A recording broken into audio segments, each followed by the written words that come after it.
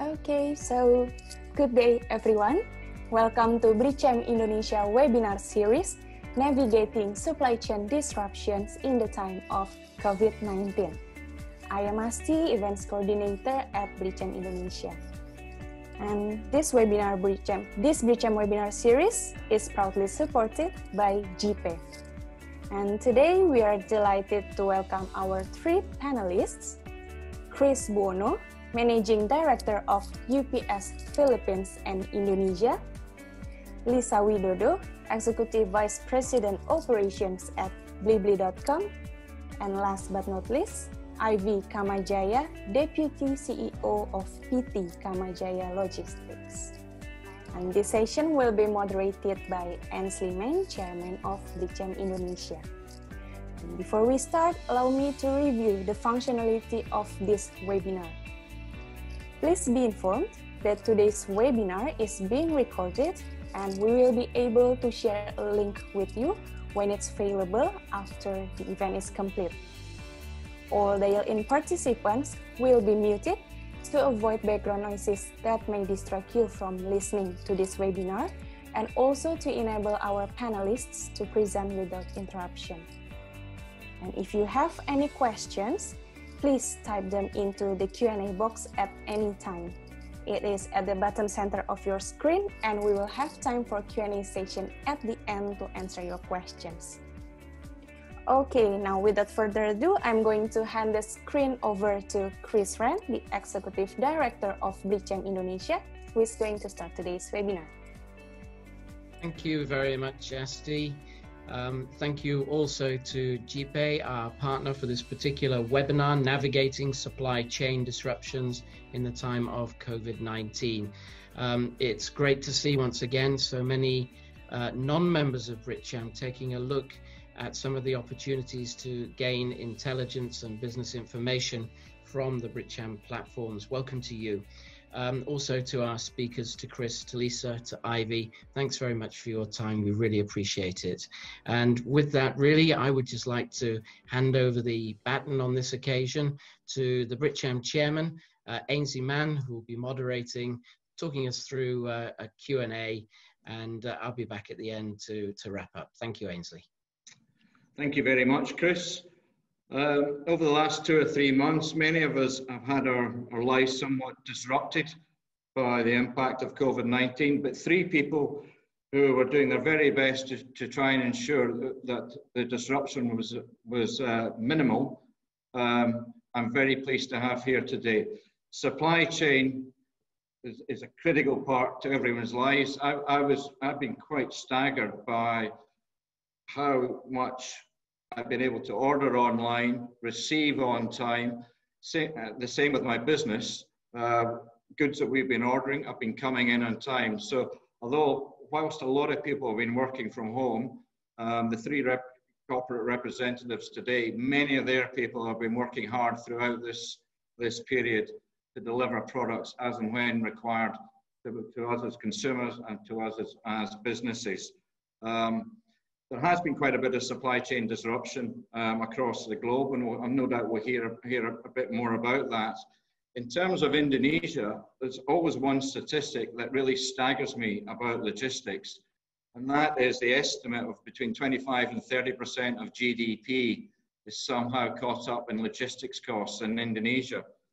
That figure would be more than double Malaysia, and I think in many developed markets that figure would be 5%. So actually, when I think about it, Mr. Chris Ren, we should have probably done a lot more webinars on supply chain and logistics because it's such a critical cost component to many businesses here. What I'd like to do now is to briefly introduce our speakers. And I'm very pleased that I'll start with Chris Buono. He's currently the Managing Director of UPS in both Indonesia and the Philippines. Chris is currently in Manila. Prior to his appointment as Managing Director, he was Vice President of Technology for UPS in the Asia Pacific region.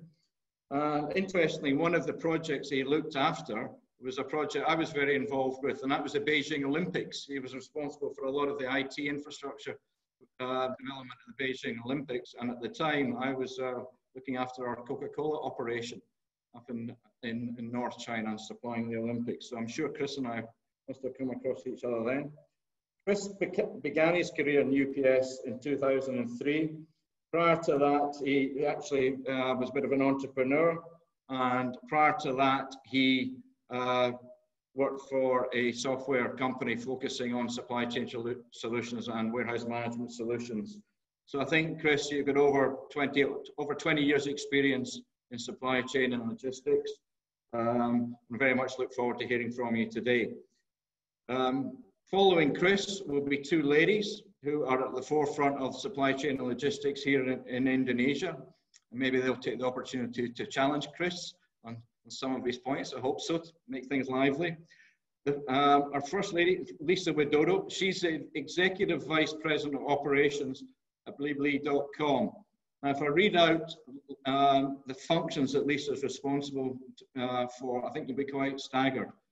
She manages the operational task of the company from payment, risk management, supply chain management, warehouse and fulfillment operations, logistics and delivery, customer service and management, operations research, total quality, data analytics, business intelligence, process re-engineering, and process improvements.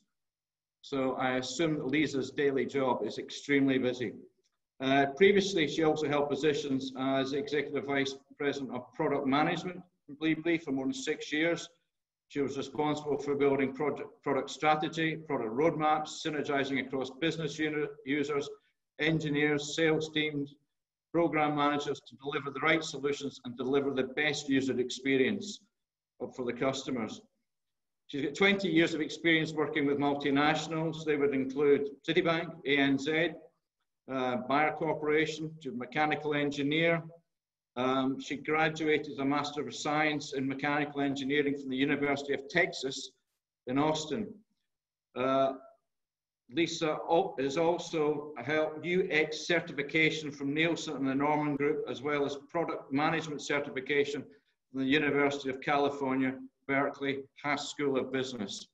So that's quite a list of accomplishments there. And finally, I'm very pleased to welcome Ivy Kamajaya from Surabaya. Ivy is the Deputy CEO of Kamajaya Logistics, which is one of the premier logistics companies in Indonesia. They operate throughout the country. I think they provide services for many of the household brand names that we're all very familiar with. And Ivy has an awful lot of experience in this area, and a couple of weeks ago she was explaining to me some of the demands and the operational changes that have been forced on logistics companies. So I'm looking forward to hearing more about that. Interestingly, outside of her work, Ivy is the honorary counsel for the UK government in Surabaya and for Surabaya. She graduated from a Bachelor's of Business from the University of Technology, Australia, and has had years and years of experience in this business field. She's also won notable awards such as the Bronze Stevie's Award for Women in Business in New York and Marketeer of the Year in Surabaya.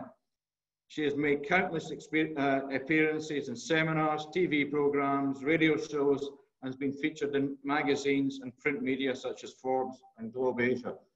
So we have an excellent cast today, and they cover many aspects of the supply chain between them. So I'm looking forward to a very engaging seminar. What we've asked is that Chris gives a presentation and really sets the scene, reflects on some of his experiences over the last 2 or 3 months, maybe paints a bit of a picture as to how he sees things may be progressing in the future.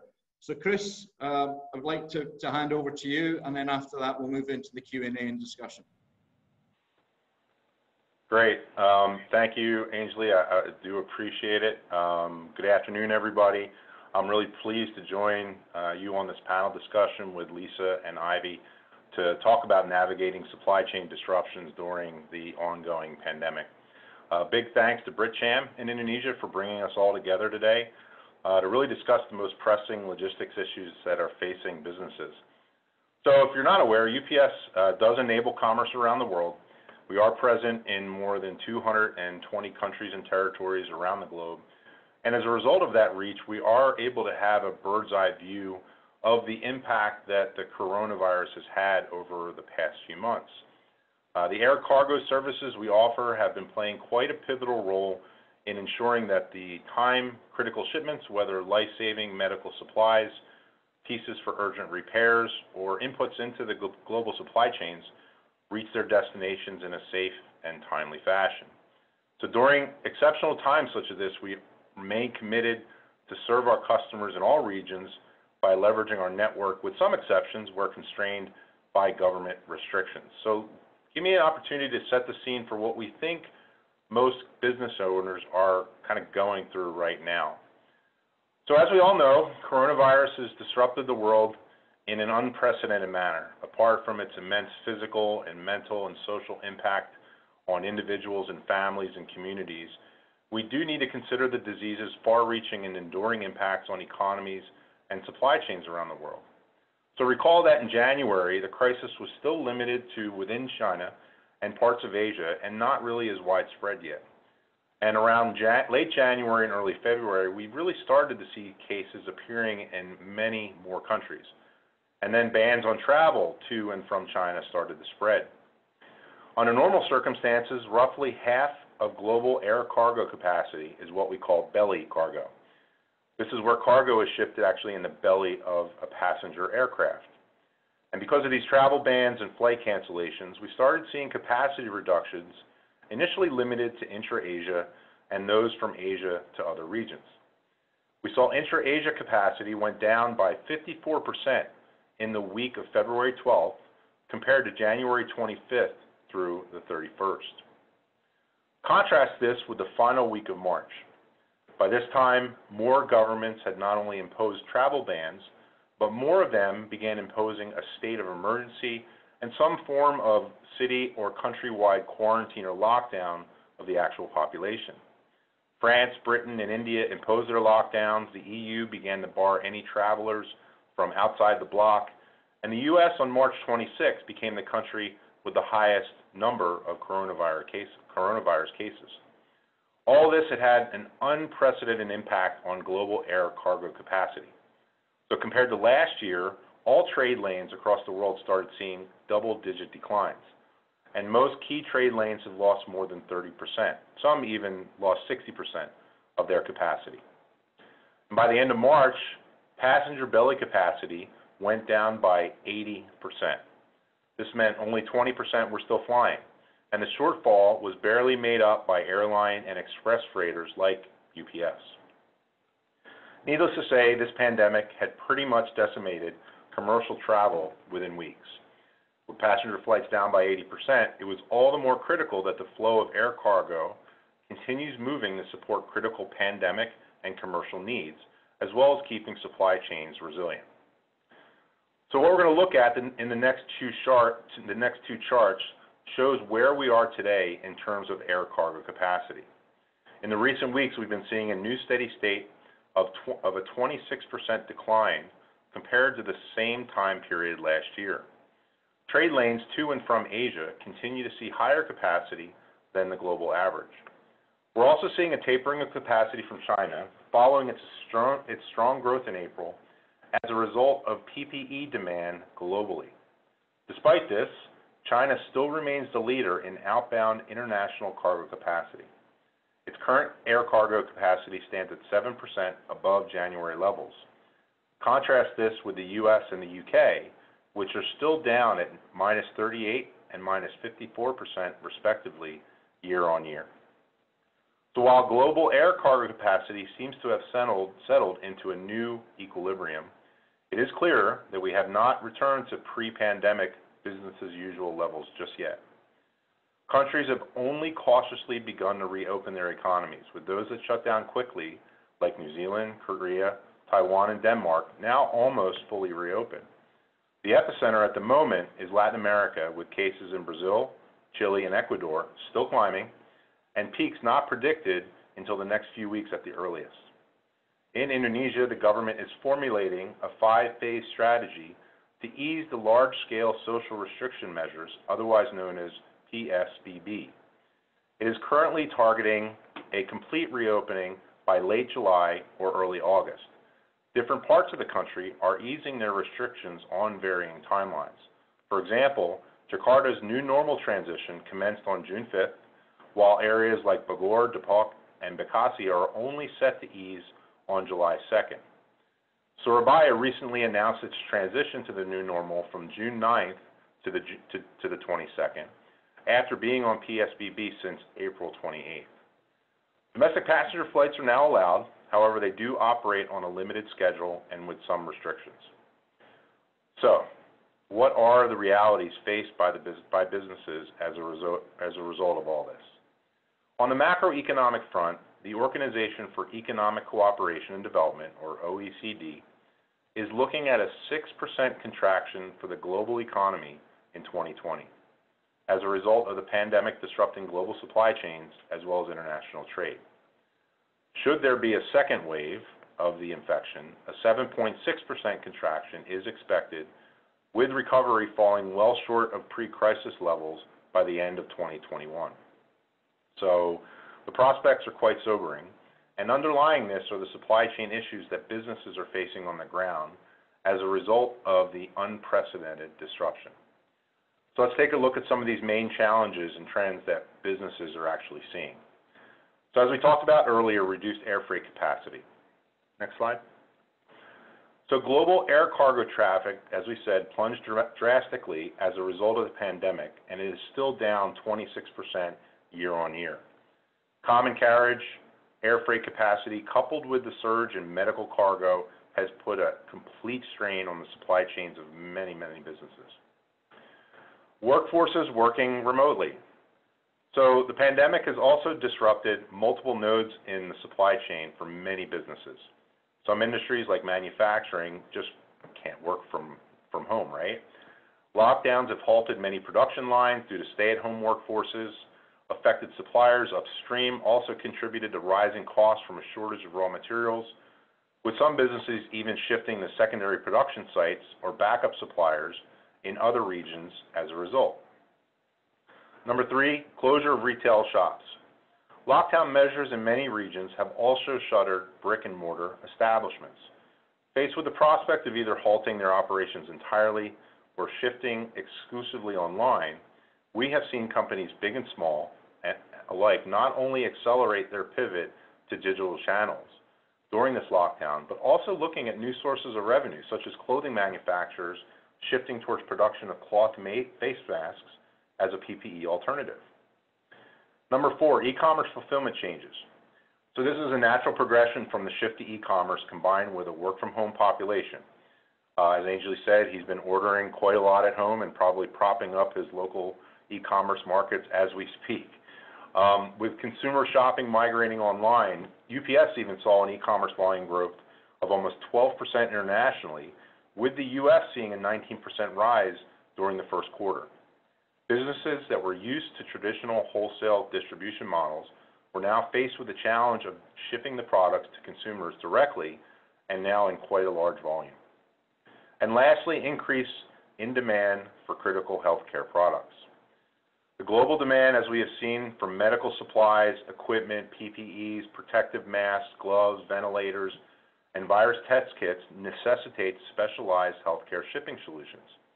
This often means end-to-end supply chain visibility for temperature-sensitive cargo, such as test kits and their constituent chemical reagent, which in turn requires specialized service providers. So as we can see, the pandemic and its knock-on effects of lockdowns and movement restrictions have wreaked havoc on global supply chains and economies. It is going to take a combined effort from governments, corporations, businesses, and individuals to overcome what might be the greatest threat to our generation. So I'm proud to say that UPS has absolutely been on the front lines of this effort. We are doing our utmost to help businesses work around their challenges with a variety of solutions to utilize at our disposal. So from helping businesses accelerate their shift to online distribution models, to even automating customs processes and paperwork so that businesses can still continue to operate even when their workforce is actually not physically present, there has been a tireless effort to continue to ensure that we keep these supply chains moving. So truly the pandemic has impacted what we do in so many ways. Travel bans, new restrictions have created a patchwork of requirements that we now have to navigate, and this is especially complex when you're managing a global network. An issue affecting one specific node of our network now has ripple effects on the entire network. So we have to tackle these all the time in normal circumstances, but the pandemic has generated issues in multiple places all at the same time. In spite of the difficulty, we and our partners in the industry, I truly feel, have risen to that challenge. We have had to continue to work with governments to secure solutions that allow us to continue to deliver our service. We've added capacity of more than 200 flights to keep critical supply chains moving.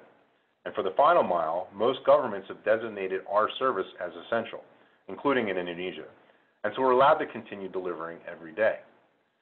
So having been granted these exemptions, we recognize that we have both a privilege and a responsibility as an essential service to continue operating during this challenging period.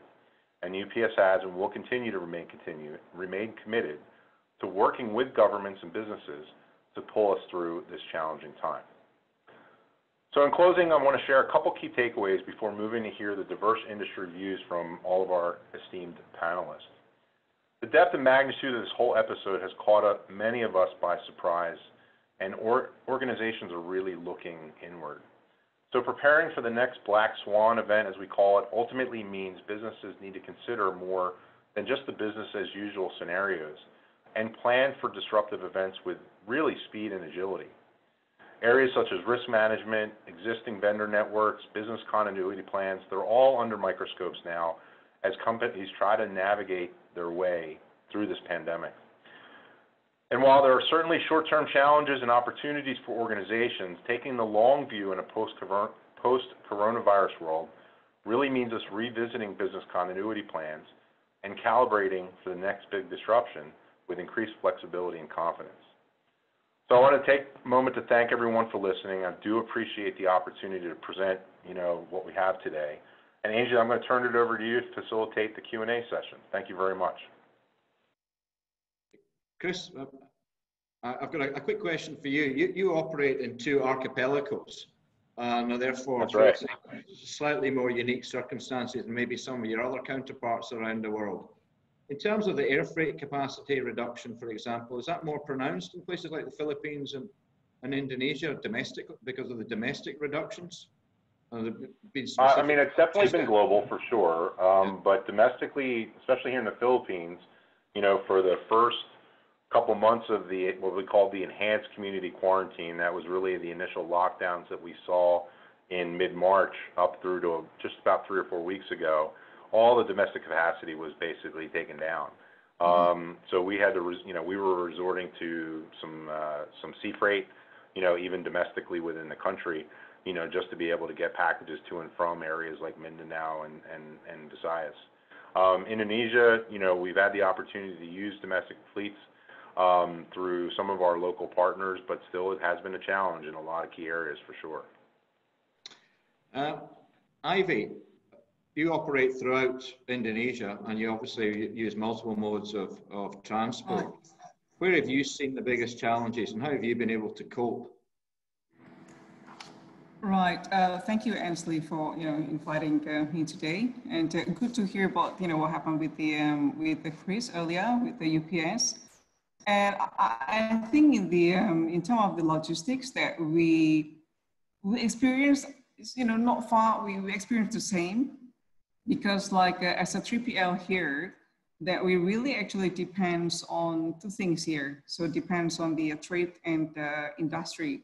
So for the past actually few months before this, because I think COVID starting, here in March, but earlier in December and January, we have another issue actually earlier when when China have a lockdown in Wuhan and everything. So we have a difficulty earlier. We have a challenge, with the export and import and everything.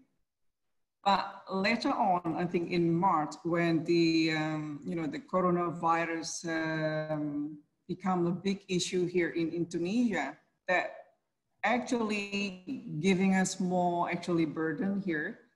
It's a big challenge here. Same with Chris earlier, because we also like handling a few sectors. So we have, you know, contract logistics and the sea, air, and land transport. We have a few challenges, especially when we have to deliver in all the medical equipments and everything, especially in March, in March or you know late March. It's really challenged. You know, when the airlines, they cannot fly because of the lockdown and everything in Papua and almost like all across Indonesia. So we really have to switch, you know, switch the transportation's mode, and we're trying very hard to, you know, deliver really all the medical equipment and all the, you know, all the cargo that we have. So we're switching to the sea freight, and we use all the, you know, all the RoRo, yeah, the roll on roll off, any kind of a transport that we try to reach to the customers, to the end user. So it's a big challenge. The other challenge is like, you know, becoming like after March and April and May, then we face with, you know, with the high safety and, you know, safety protocol of COVID for our operations. As you said earlier, like Chris, Lisa, and our company, Blibli and everything, we are the frontliner because our team has, you know, to be there doing all the warehousing and everything and doing all the delivery. But on the other hand, we really have to scale up our safety. So it becomes more complex, I think, with all the, you know, we have to use all the safety, the mask, the goggles and everything. So the cost, I think then, you know, when you come to that at the end, it's a tough time for everybody, for the customers, but I believe it's also tough for all the logistics player like us, while, you know, the cost is also becoming more and more like, you know, impacting all in the process. We're trying to find a way here right now. So how to cope with this actually, Ansley, because as you know, whether these customers also like demanding saving, you know, they want some competitive, but on the other hand, they want like a very high, strict safety protocol and everything. So it's quite challenging, I think, for us to balance this thing, Ansley. Yeah. Lisa, can I ask, Ivy was describing, and Chris was also describing how they have to sometimes change modes of transport, governments closing down air routes, literally overnight, everything has to change. Have you had to make adjustments to your service levels that you're promising customers? And how have you been able to cope with a significant increase in, presumably a significant increase in orders? How has that impacted your service levels? Thank you, Ansley, for inviting us. Well, I think it's true. I think e-commerce order has been increasing because of this pandemic. However, at Blibli, I think if I may say, we have 17 different categories. That includes gadget, electronics. We do have consumer goods, Blibli Mart, but however, we also have travel, we also have hotel, and we do have utilities and Pulsa and all that, electronic payment and all that. And I think because of that variation of a lot of category within our platform, it's kind of balancing out. So there's some category that we've seen a huge jump. If we say about Blibli Mart, it's about 5 times what we seen before the pandemic. But when we talk about category like travel and hotel, as you know, that's definitely a huge decline on the sales that we've seen as well. So if we're talking about the balancing of the physical good movement, because we have that many categories, it's actually, you know, the huge jump is not that much. So I think with the service level itself, I think we also seen customer behavior and expectation changes. In the past, they're still okay to receive the package and using a standard delivery. Let's say if we're talking about Jakarta metropolitan area, they expect about 2 or 3 days, still fine. But I think when they're being at home, you know, things becoming not patient. If they order now, they expect it to arrive now. Customers becoming more demanding. If you know what I mean. Yes. So we've seen a lot of increase actually from the behavior that we've seen before pandemic. People used to choose a standard delivery. Now people tend to choose a same day delivery. You know, they move from the traditional last mile fulfillment into a more instant delivery.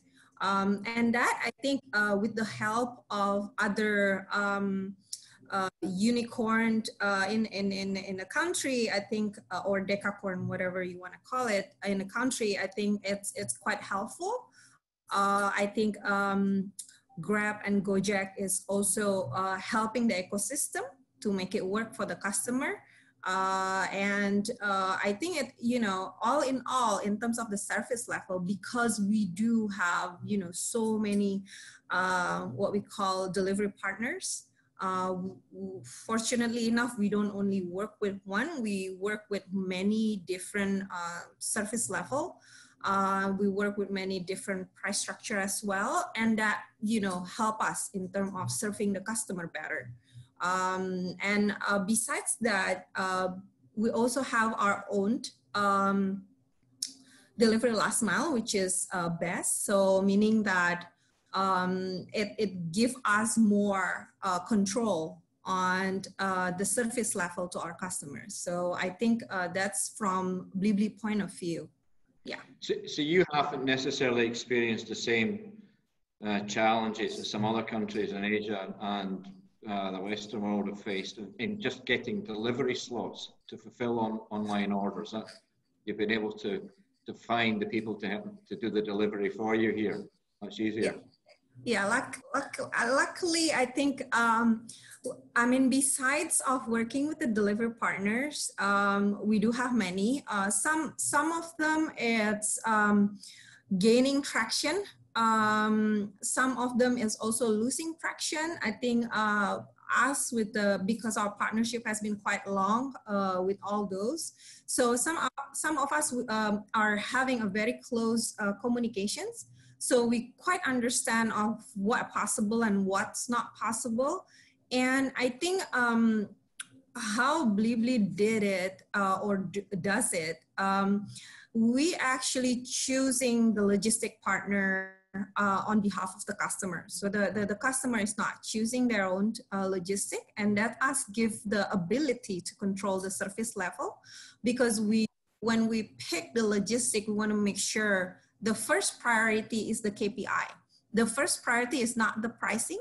The first priority is whoever partners that's able to deliver at the accurate time, you know, and that as expected. That's give us more flexibility in terms of managing that expectations from the customer point of view. So that should be good news for Ivy then. The first priority is not the cost, the service level. So maybe there's some flexibility. Yeah.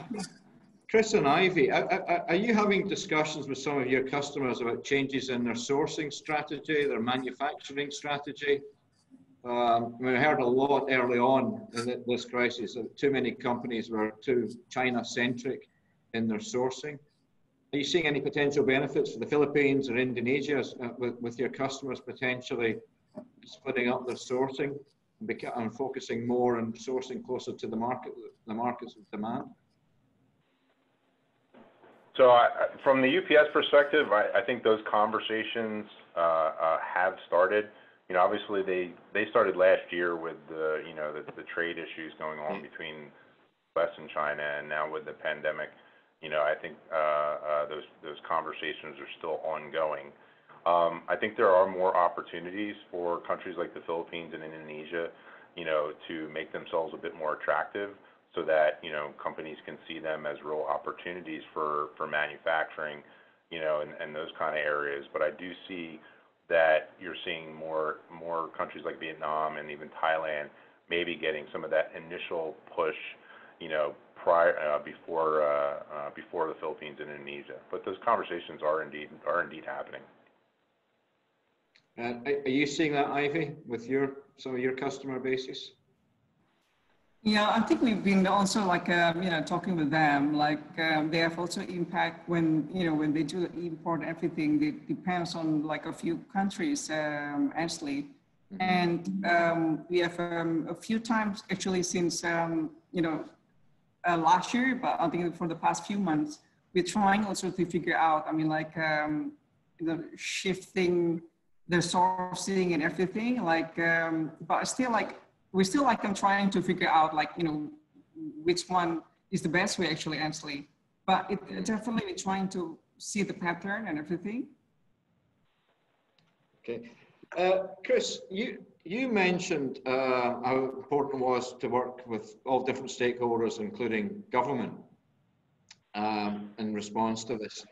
I'm just curious, have you seen any difference in the response between the government in the Philippines and the government in Indonesia in terms of supporting supply chain logistics?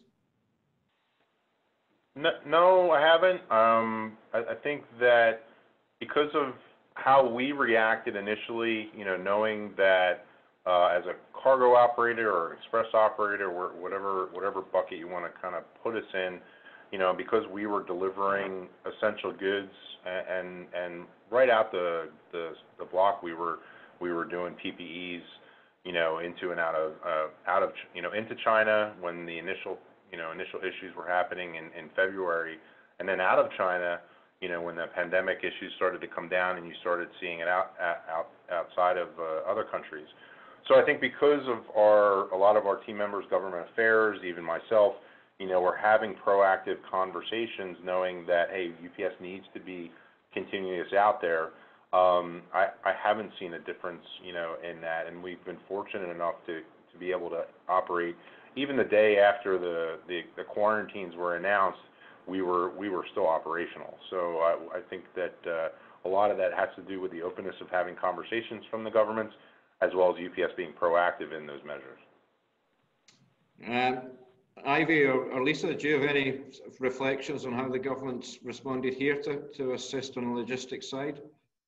Yeah, I think for the past, Ansley, for the past few months, I've been engaging also with the Kadin, with the Chamber of Commerce in Indonesia and a few, friends from in Jakarta.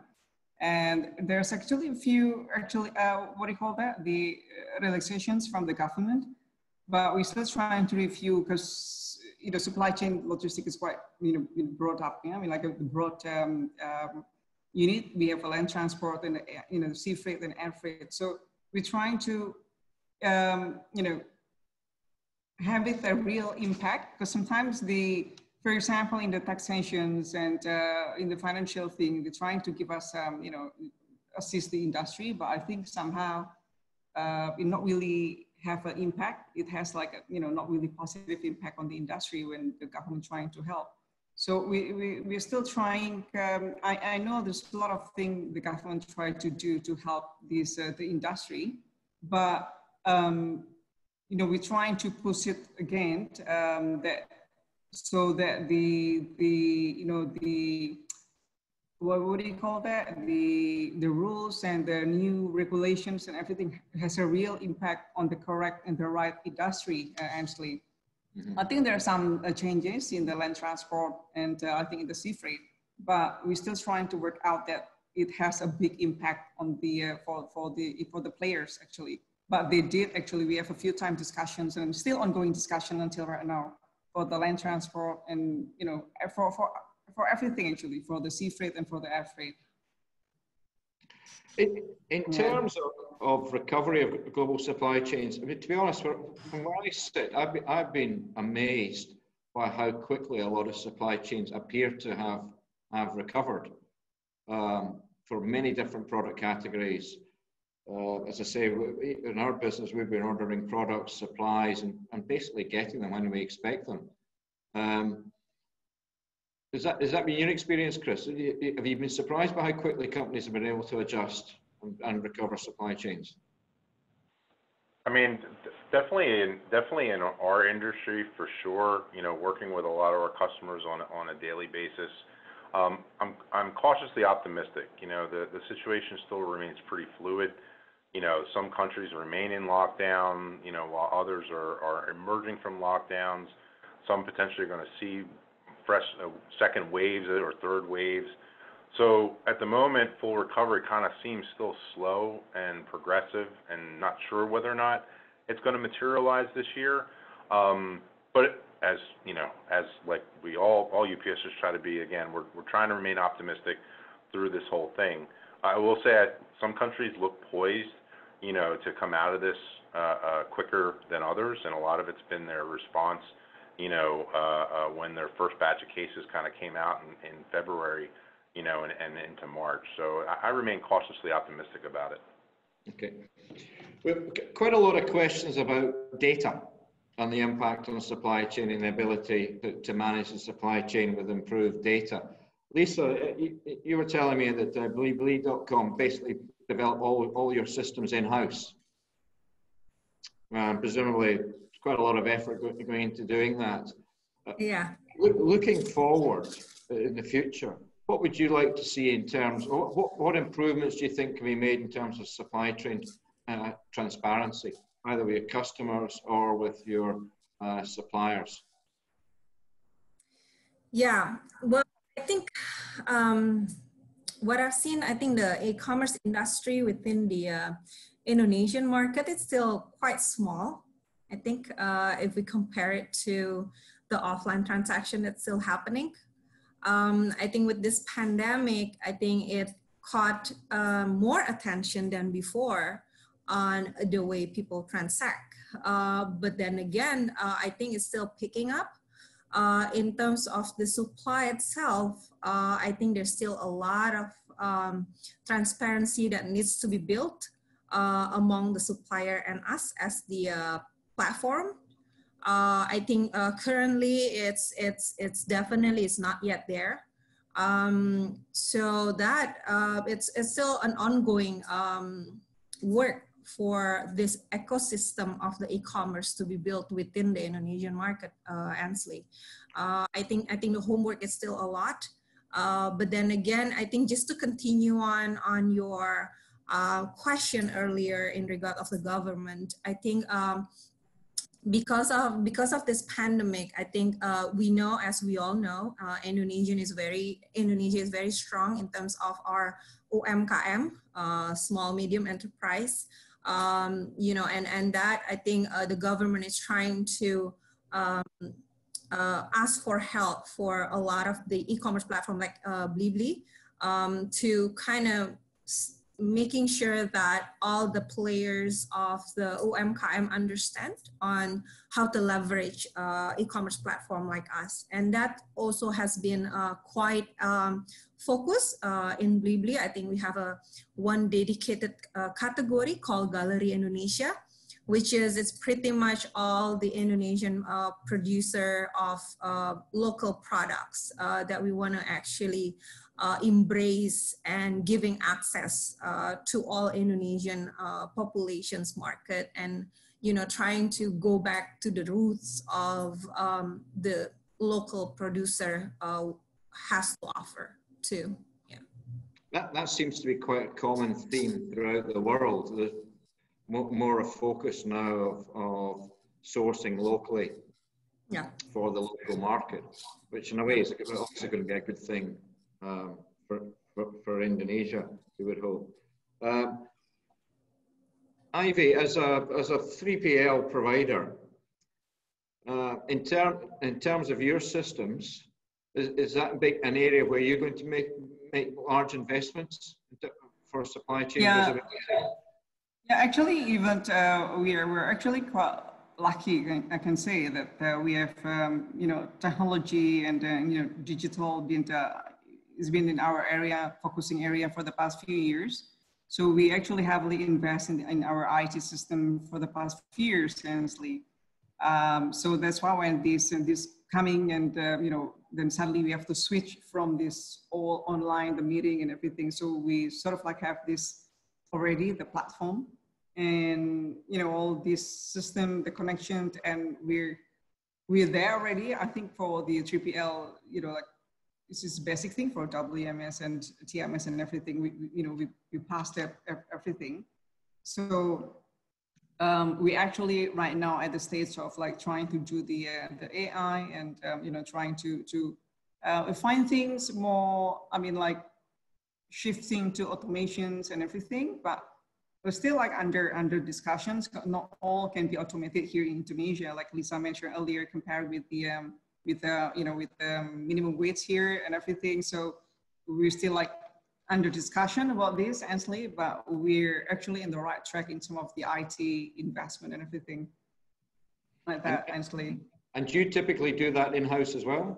Or no, actually we have a partner. We have a strong partner who really expert on this thing, but we have a dedicated team as well to try to explore and probably a little bit modify, because Indonesia is quite challenged and this is different. And different industries sometimes has different needs. So no, we don't build in-house. We have a, so it's a partner. Yeah, we have a partner to do that. Okay. Thank you. I think we've got someone who's got a specific interest in East Indonesia and remote islands in the archipelago. So Mr. David Braithwaite, are you there? He's got a question. I don't know. Are you there, David? Is he there, Chris? He needs to be off mute. David, can you take yourself off mute? There you go. Off mute, David. Good. Is that okay? Yeah, we can hear you. Great, great. Yeah, so we've got a project coming up which is going to involve the distribution of equipment in 20-foot containers into the more remote areas of Indonesia, going out into the islands to the east. And I'm just wondering whether this is a good time or not to continue with that. There's going to be, in normal times, it's quite difficult to get ferries out there, to get frequent flights, etc. And I wondered if anybody on the panel has had experience of dealing with business in those sort of further flung parts of Indonesia, and can give an account of what the conditions are there. Is it still very difficult to get there, and do you think that they're all suffering from cutbacks in the budgets, which the local government have asked, I think, for all of their people? So you've got a project that requires a lot of shipments to NTT or Papua or places like that, and That's correct. And you're wondering whether or not you should maybe postpone or delay. Yes, whether it's better. It's too disruptive at the moment. Yeah. Ivy, do you supply? Do you handle a lot of these places? Maybe some business. Yeah, I think yes, Ansley, I'm happy to try to answer this, David. Sure. So actually delivering to the eastern part of Indonesia, to if you mean it's Papua, we do actually still deliver. Is it Papua you mean? Yeah. Well, could be, but actually more places like Morotai, further east, I think. Sure. Yeah, okay. So actually until today, we still do delivery the goods to all over Indonesia, and especially to Papua, to the eastern part of Indonesia. Because Surabaya definitely is the hub for East Indonesia, as far as my knowledge, because a lot of our shipping liners and everything is they start from Surabaya. they're still doing it normally. So whether it's 20 footers, 40 footers, any kind of shipment by sea freight, I think would be still doing it normally right now, because we still actually deliver those kind of, it's like every day, we're doing that every day for domestic shipment, David.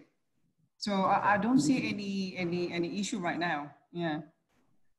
Is those shipments though taking a little bit longer in terms of checks, maybe health related checks that are the sort of bureaucracy for good reason? Is that slowing things down, or do you find that there's no? I find it still normal right now. So we still maintained, we still deliver the cargo container to Sulawesi, Papua, Kalimantan, but we still maintain the same lead time, because we know the lead time to all the destination, but we still keep it that way. I mean, we still can maintain the service level for, for the customers there.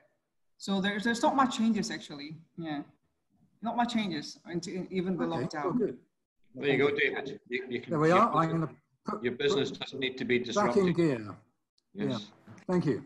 Yeah. Thank you. A question for Chris and Ivy.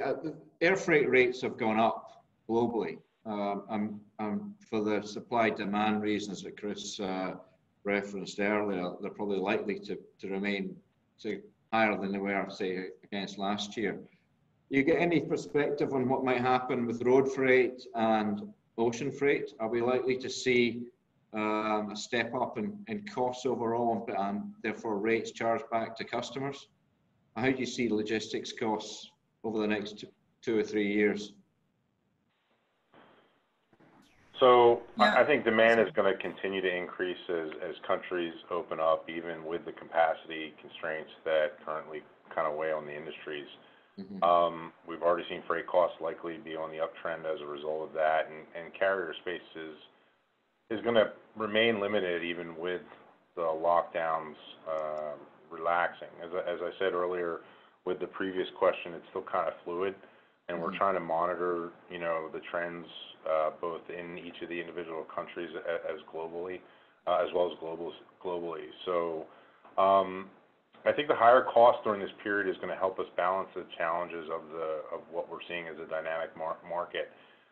You're seeing customers obviously who have been previously used to sea freight, or air freight moving to express because that capacity was the only thing available. And, as some commercial carriers come back, you may see a little bit of an exodus to those, back to the traditional forwarder model.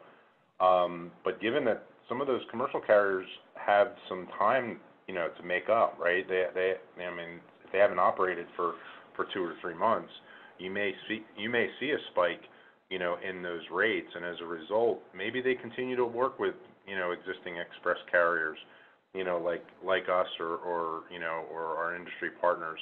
So it's really kind of difficult to determine. I still think we're gonna be in for a little bit of a run, of rates being on the high side, probably, I would say through this year, but again, depending on how the lockdowns in individual countries go, depending on reopening of specific areas and whether or not specific industries come back is really going to be impacting what those rates look like. And what do you see happening in Indonesia, Ivy, over the next couple of years in terms of rates? Yeah, Ansley, this is quite unique here in Indonesia because the domestic shipment, within Indonesia, is actually not regulated by the government. So it really depends on the market, like a few players mastering this area. So even without, it's really actually volatile. It really depends on the, the seasons and everything. So with or without COVID, I think even right now, before COVID, the freight is already higher. So even with COVID, I don't think, and I don't see any, quite big changes in terms of the market, the rate for the sea freight. So it really depends on the market, really, actually here. Unless something happened with the government, if they probably interfere with the rate, that's probably a different case. But as long as the is really controlled by the market, I think things will be the same. Yeah, it's really volatile. Yeah. Domestic shipping rates here are actually quite high. It's true. And it's cheaper to send goods from China to Jakarta than it is to send from Sulawesi to Jakarta sometimes. Oh, that's true. Yeah, because we lack of the inbound. I mean, like, it's a lot of Java will be the center of the the sourcing place, but we lack of the inbound from those other islands back to the Java. So delivery to Papua probably costs like 15-20 million. It's cheaper to freight to Hong Kong maybe right now. Yes. Chris, Ren, I'm conscious that we're coming up towards the end of the hour. Have you got any questions coming in? I'm struggling to read the webinar chat. Any questions coming in from people who want to pose? See if I can get it back up. Quite a few people have asked, this will be a question for all of you, have you been able to adjust to the new safety protocols easily, or to ensure that your staff are well protected at all times? Has that been a challenge? Have you had to reduce manning levels until you're able to adjust accordingly? Yeah, so from the UPS perspective, I think listen, we're all human beings, right? A lot of us are, there's a lot of fear going around, and part of it is, at least for me and my management team, both in the Philippines and Indonesia, was having direct conversations with people who were either delivering goods, those real frontliners who are going out every day doing pickups and deliveries, as well as even, the folks that are in our warehouses, in our hubs, moving packages through, through our network. Showing our face and being out there with them, I think, helped ease that. But at the same time, absolutely, you have to make sure that you have the right, equipment. You have to make sure that you have the mask, you have sanitizer, you're doing regular disinfection, because otherwise, and plus you have local guidelines to consider as well.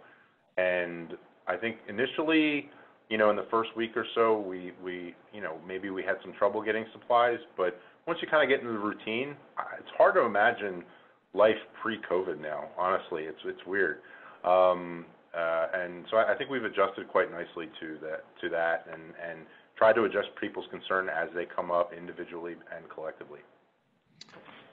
Ivy, Lisa? Yeah, I think we have probably the same issue like in the beginning, actually, because it's like suddenly we have to wear everything, goggles, masks, and everything. And we also having a really challenge to get those equipment in the beginning. It's very expensive and everything. But I think after a few weeks, things becoming more normal. And in terms of the supply, then we have like now quite stable supply and everything. We provide all our operations and all the offices with the minimum standard from the health department. So we're following that. We have the BCP. It becomes like a new normal for us right now, just to follow all these the safety standards. It's been our priority from the beginning, and with Corona, I think it's becoming more and more priority for us right now. The challenge, I think, Ansley, once they leave, we can always remind them when they're inside the properties. And our warehouse, our office, and everything. But once they leave the building, that's another story. So the best that we can do, we have always like the morning briefing, probably the DOR and everything, where we keep reminding them in the morning, in the evening. So that kind of thing that we try to keep reminding the team. So we do all kind of the media, internal communication, just to reminding them how dangerous actually is this COVID thing, and we really put their safety at our priority, Ansley. Is that the same experience for you, Lisa? Yes, of course, because we need to focus on the safety of our employee and also the trust from our customer buying at our platform. I think it's really necessity for our staff to actually change the behavior of the safetiness is not easy. But we do everything we can to make sure that it is very important, because this pandemic, it's unseen to everyone, and it is really what we call the new normal. So I think everyone needs to understand that impact, and anyone needs to really think on the safety of the consumer that really buying our products. And I think I'm just gonna see it as servicing the customer by doing this because it is really unseen virus that we have.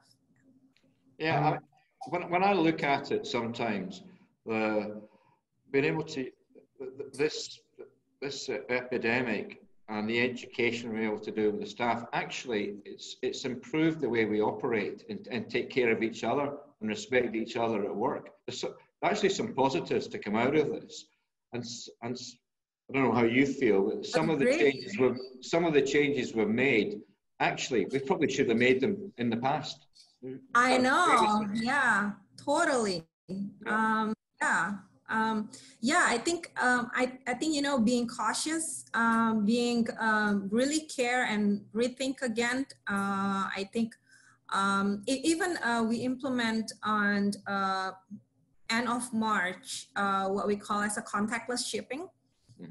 So we do have that in place. So we just took a picture. We don't need any signature when we're handing over the packages. You know, 2 meters away. You know, all those behavior needs to change, so people get more comfortable. And we also seen a lot of empathy coming from customer as well. We've seen our courier getting vitamins from our customers. You know, getting drinks and all that. And I mean, you know, the humanity is there. I think we're taking it as part of the new behavior and new empathy in the new world. Yeah. Well, I think that's a very positive note to conclude on. That's great. I mean, it's people talk about the new normal. Personally, I don't like to talk about a new normal. It's just an adjustment. Businesses have to adjust periodically, and this is one of these adjustments we have to make. Chris Wren, are you there? I think we've run out of time, haven't we? We're more or less running out of time. There have been a couple of questions around this issue of regulation. You want to fire away the ones I missed? Ivy, you mentioned that Indonesia is is fairly deregulated, or there is no regulation around domestic logistics, and a couple of questions around whether actually regulation would benefit the sector, which seems a bit strange from a chamber point of view, because most of our lobbying tends to be around trying to loosen bureaucracy, not to create more of it. But what are your views on that? Do you think it would be beneficial to the sector? And then Lisa, just a quick reply from what Ivy says, and then we will wrap. You know, would it improve the delivery of your e-commerce? Thanks, Chris. I think this kind of you know, this pattern been here for so many years already in the domestic market, and I think is in my opinion, I think by far. Probably so far, looking at the whole conditions, maybe this is like suitable for now. So as long as we can talk, we can, you know, negotiate with them. That will be better, probably, Chris, right now. But somehow, in a certain point, I think we need to regulate in certain area. But for now, I think all the 3PLs, all the customers probably also enjoying this, you know, this kind of market right now. What happened in Indonesia, Chris? For now, okay. Yeah. So it works at the moment. It's not broken. Don't fix it. But maybe later it will need attention. Lisa. Sorry, Chris. Can you please repeat on what you've asked?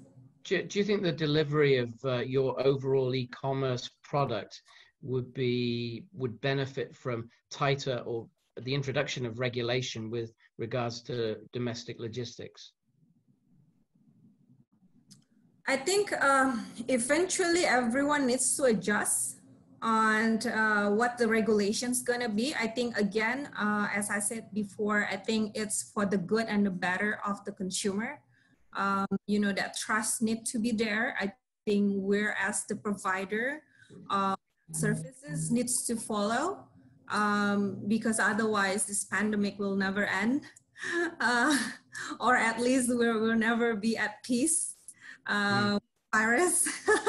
So I think, you know, I think we also need to learn. I think what's a good thing as well about this is what we've seen is opportunity to actually revisit of what we've done in the past. We've been able to do a lot of process improvement and push a lot of, you know, low-hanging fruits that we've never looked before. And that give us more efficiency internally, I think. I think with this pandemic, I think it pushed a lot of company like us, especially who operate at the big scale, on how to do more efficiencies and getting a lot of cost reduction on different areas. I think it give us more creativity in terms of tackling the issue. And hoping that the new balance would be the new world with the new norm. I think you know, we need to do what we need to be doing. I mean, it needs to be done for the safety of everyone.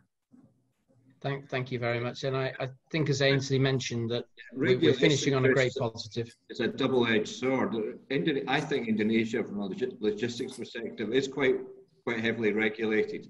For example, it's very difficult for foreign companies to operate in this market, whether it be shipping, with airlines, or whatever.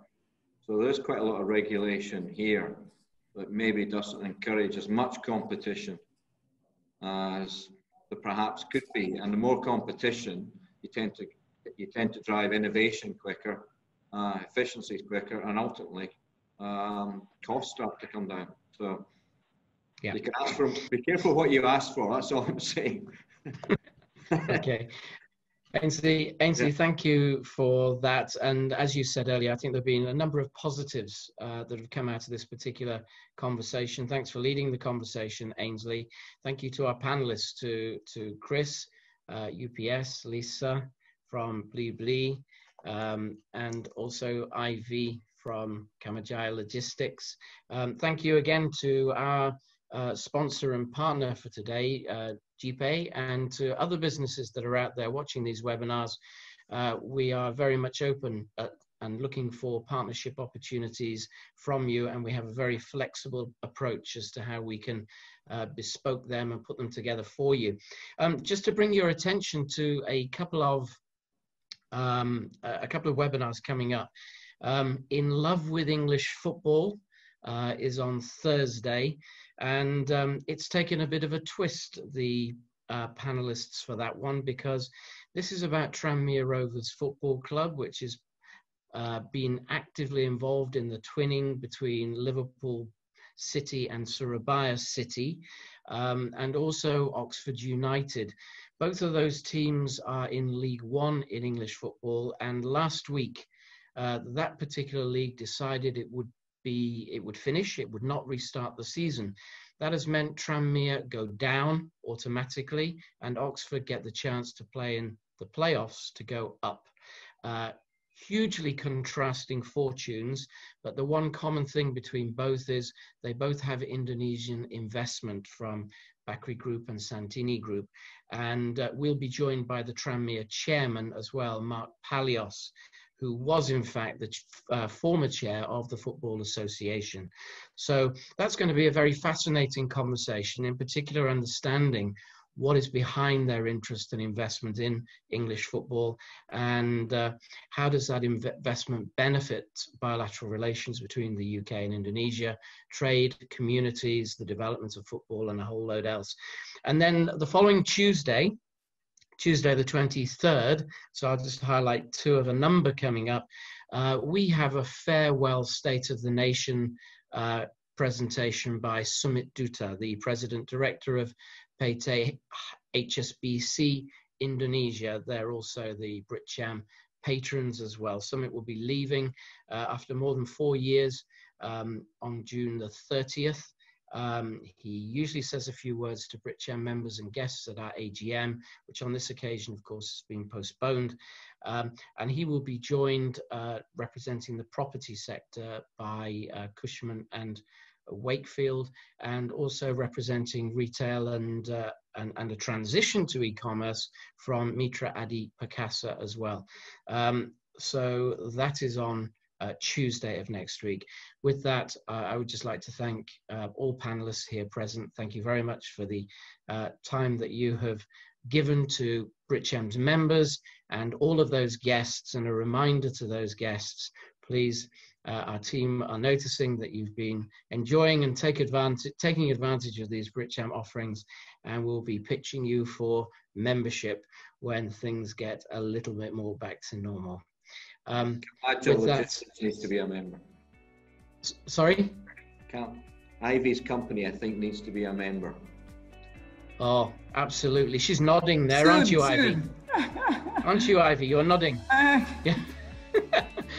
Thank you for that. To everybody, as usual, our message: follow guidance, stay safe, and we look forward to seeing many of you and many of your friends and networks on future BritCham webinar offerings. Thanks very much. Thank you. Thank you.